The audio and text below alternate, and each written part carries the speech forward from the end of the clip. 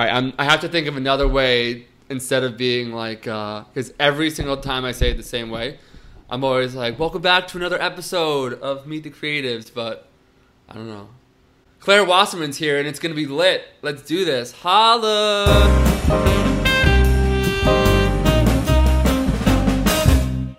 We're back. New website, new look, new guests. Thank you so much for coming on today, and I greatly appreciate you being here. Well, thank you for flattering my ego. Yeah, right? Oh, that's what design's all about. That's what I've learned. No, I'm just kidding.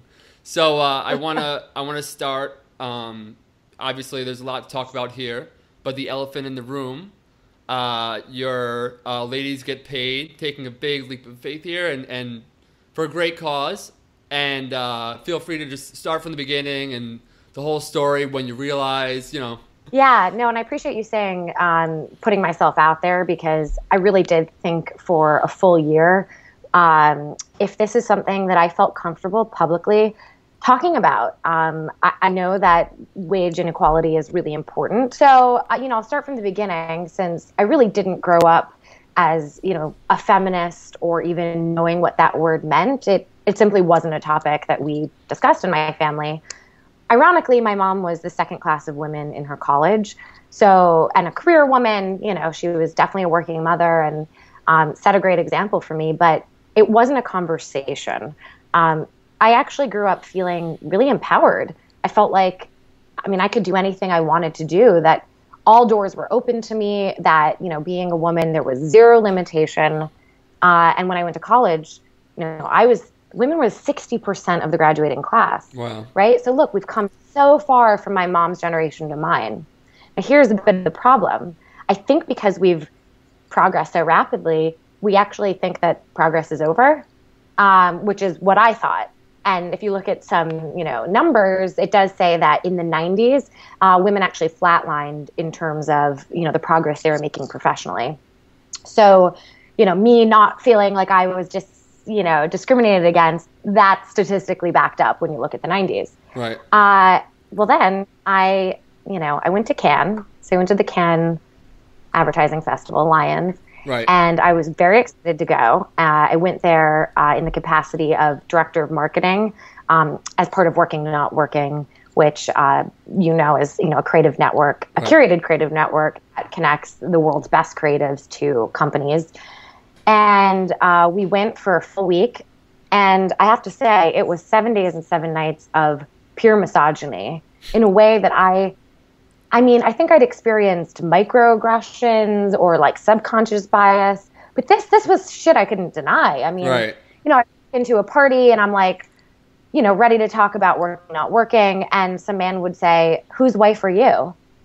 Wow. I was like, is this Mad Men? Yeah. Like it was so shocking because I felt so empowered. And then, there would be this stuff like, I'm talking about this project I'm working on, right? And like somebody would just look at me and go, "You're hot." And you're like, well, here's the thing. There were these men there that were amazing. I met guys who looked me in the eye, took me seriously.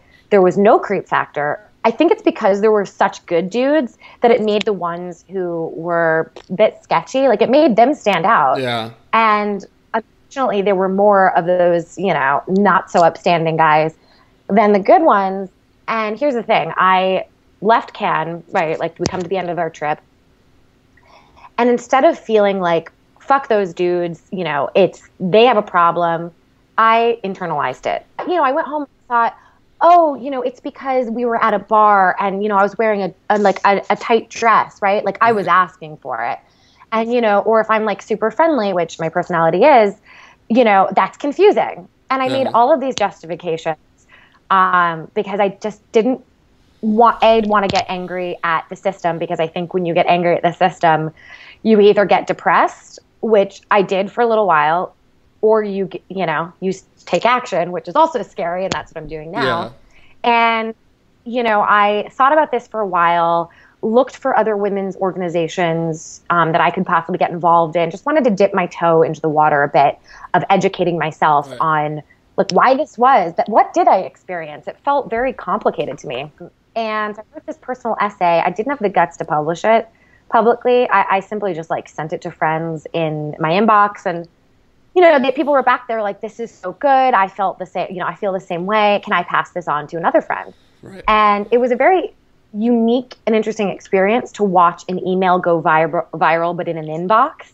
So it was this protected space where no one was publicly posting it, but we were sharing it. Everyone was emailing each other back, writing comments.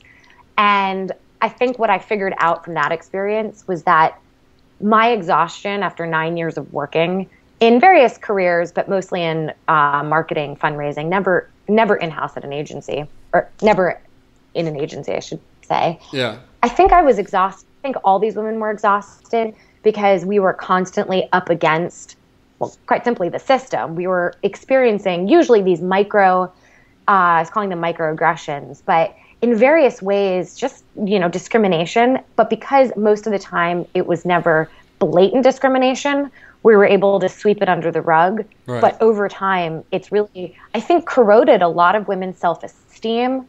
They don't know how to speak up about it. And again, we do turn it inwards and wonder, where am I in all of this? And, especially if the men, they're not even aware, you have to believe that diversity equals better business. And Cindy Gallup talks about this, so does Pat Gordon of the 3% Conference. And it has been proven, there are studies that show that diverse businesses do better economically, right, financially. So isn't, again, a kumbaya, it's just ethically the right thing. I mean, it is ethically the right thing, but the biggest argument, the strongest argument, I think, and the true argument is your business will do better. So why wouldn't you do that? Same thing goes for venture capitalists not funding women. Well, there are studies that show that women-run businesses succeed at a better rate than other ones. Same thing with Black women entrepreneurs. They're the fastest growing entrepreneurial segment, yet they receive the lowest amount of VC funding. Wow. Why are you ignoring the facts? That's so crazy.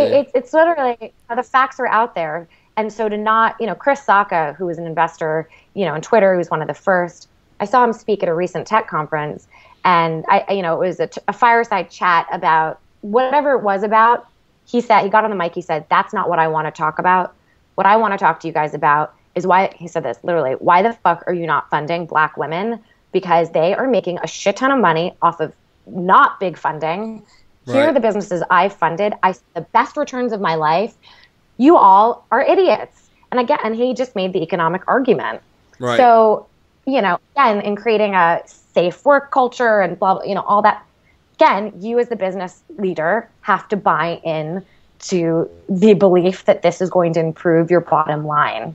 Right. So why wouldn't you do everything in your power to create structures and programs that help get you, there? So yeah. And just for humanity again, too. I know it sounds heady, but well, I think it's crazy. I think, something that's getting better is there are a lot of articles coming out. I mean, this is a very topical subject right now. Right. But something that really opened my eyes and spurred me to actually, kick my ass to do this. Because I did, again, wait a year to make something. Yeah. It was the statistics on the lack of diversity in leadership roles in any industry. So for a minute, let's put wage inequality aside. Just looking at, and you name the industry and I can tell you the statistic. So quick I like question. You have the numbers. That's so why would... Well, the thing is, you have to, they just don't lie. Yeah. Okay, fine. Maybe some of the numbers could be a little bit different, but they're so bad that there's really no argument. Even if they're off by 20%, yeah. They're still nowhere close to 50%. So, but, okay, women are 40%, we're 47% of the U.S. labor force, and we're 59%, okay, we're the majority of the college-educated entry-level workforce. Wow. Here's the thing, though. We are 9% in top management roles in any industry. What? 9%? Jesus. I will send you the link to where I'm getting. I have very credible sources. So that's crazy. 9%? What are some... It's oh, my God. Speaking of 9%... That's gross. That is the percentage of film directors who are women. So the media that we are consuming, on the big screen that we're showing our kids of both genders, only 9% are women who are making those films as the directors. Why? What? We don't have vision? We're not creative? We can't run a set? it's like, all right, let's get 9% a little bit higher. Just like That's so it's insane. just not even sensible. You should change the agency. You should change ladies get paid. You should change it to just call it 9%. So it's kind of like it poses a question. And then people are like, what's 9%? Why 9%? And then you can leave that. That's like the 3% conference. Yeah. Which now, it was 3% conference. Now we can all feel better because 11% of creative directors in advertising are women. Woohoo! That's so crazy. It's like, really? 11%. It's like, but again, I don't know what this is. I think it's like 80% of consumer spending is women. Like, we buy the household products. We, I think, are the purchasers of cars. We're buying the shit. Why would we not be coming up with the ideas to market to those people? It's like, it doesn't even logically make sense. And if you make the argument about, well, women are at home, they want to take care of their babies. I mean, you show me a company that has a fantastic maternity policy, and I'll say, awesome. How many of those companies are there? Right. And not just maternity policy, childcare, making childcare more affordable. This helps both parents. So again, 9%, 11%, these are statistics that I'm not sure how you can defend them. And when I looked at that, and I kept looking for industries that did it better, couldn't find any, really couldn't find any. Wow. I said, wow, I'm not as empowered as I thought. And, I may be making 78 cents to the dollar, but if I were a Hispanic woman, I would make 55 cents to the dollar. Wow. It's inexcusable to me. And I felt like I can't just go to work every day and not do something, just something. And, for a while I felt overwhelmed. Again, what could little old me do? Just one person. Right. And it's grassroots, just like Bernie Sanders, any good political campaign. Right. It comes from a small group of people who band together and say, what can we, what's the most important first step, small first step? And for me, I did a town hall, kind of, again, going back to that political analogy. I saw that, yeah. I said, it really started everything because I didn't want to do a panel discussion. I mean, for a topic as sensitive as money, right? It's like, unless we're talking about financial experts, one woman's story about her her personal spending and her struggles with money, there's universal in that, but I don't think we should be prescribing advice to a woman of a completely different, situation. We don't know her story. Right. And I should say why I started with money as the first town hall. Money is power. Money is power, and money is value. And I felt like that as a topic could speak to the things I wanted to change, the people in positions of power. And also what I wanted to change with women is our ability to value ourselves, the need for us to value ourselves more in order to affect that change at the top. Right. And that first town hall, I mean, it sold out within 10 minutes after putting it on Instagram. Wow. 100 women bought these tickets. And it was the most powerful experience I've been a part of, giving mics to 100 women in a room and saying, how are you feeling? What do you have to say? Tell us your story. Tell us your challenges. And it was like the floodgates were open. We couldn't stop talking. It was not a negative experience, actually. Right. It wasn't like, man bashing, ranting, Yeah. No, it was saying, here's my challenge. And then someone would say, here's what I did to address that. It was very uplifting. People had hope. They said, even though time and time again, I, have gotten passed over for promotion when I know that I have the resume, they're able to, or I know I'm making $20,000 less, and we do the same thing. It was like, I'm here because I think that things can change. Absolutely. I'm just not quite sure how. Right. And after that first town hall, I said, I got to do this for a living. This is, especially when I got emails from women in other countries asking me how they could do a town hall. And New York Magazine wrote an article about it. And I just felt no fear anymore about speaking up because I saw that there were so many women and men. I have to say a lot of men have reached out. Yeah. Everyone was supportive. Again, I know that there will be people out there who are not, and I'm going to have to prepare myself for that. But the fact that, we have 1,000 women who've joined in the last 3 months, 1,000 women. And I'm not even good at social media. So, it's not a social stuff, Yeah. Women are saying they've heard about it through being on the subway in San Francisco, and women were talking about it. I mean, this is like real life viral word of mouth, I'm onto something, and I have, my girl gang now, and it's structured now. I have to say, the town hall was open forum. It still is. We host them every month. We're on our fourth one. And there are variations on the theme of money. Again, like money just being a springboard for a conversation about value. Right. So, we did one on my worst negotiation is what it was called. We did one on departures, which was exploring the process of leaving your job, figuring out, from the time that you're unhappy, when should you leave and how should you leave? And people shared kind of epic quittings and epic firings. And I have some. I'll share. Again. Well, this is the thing.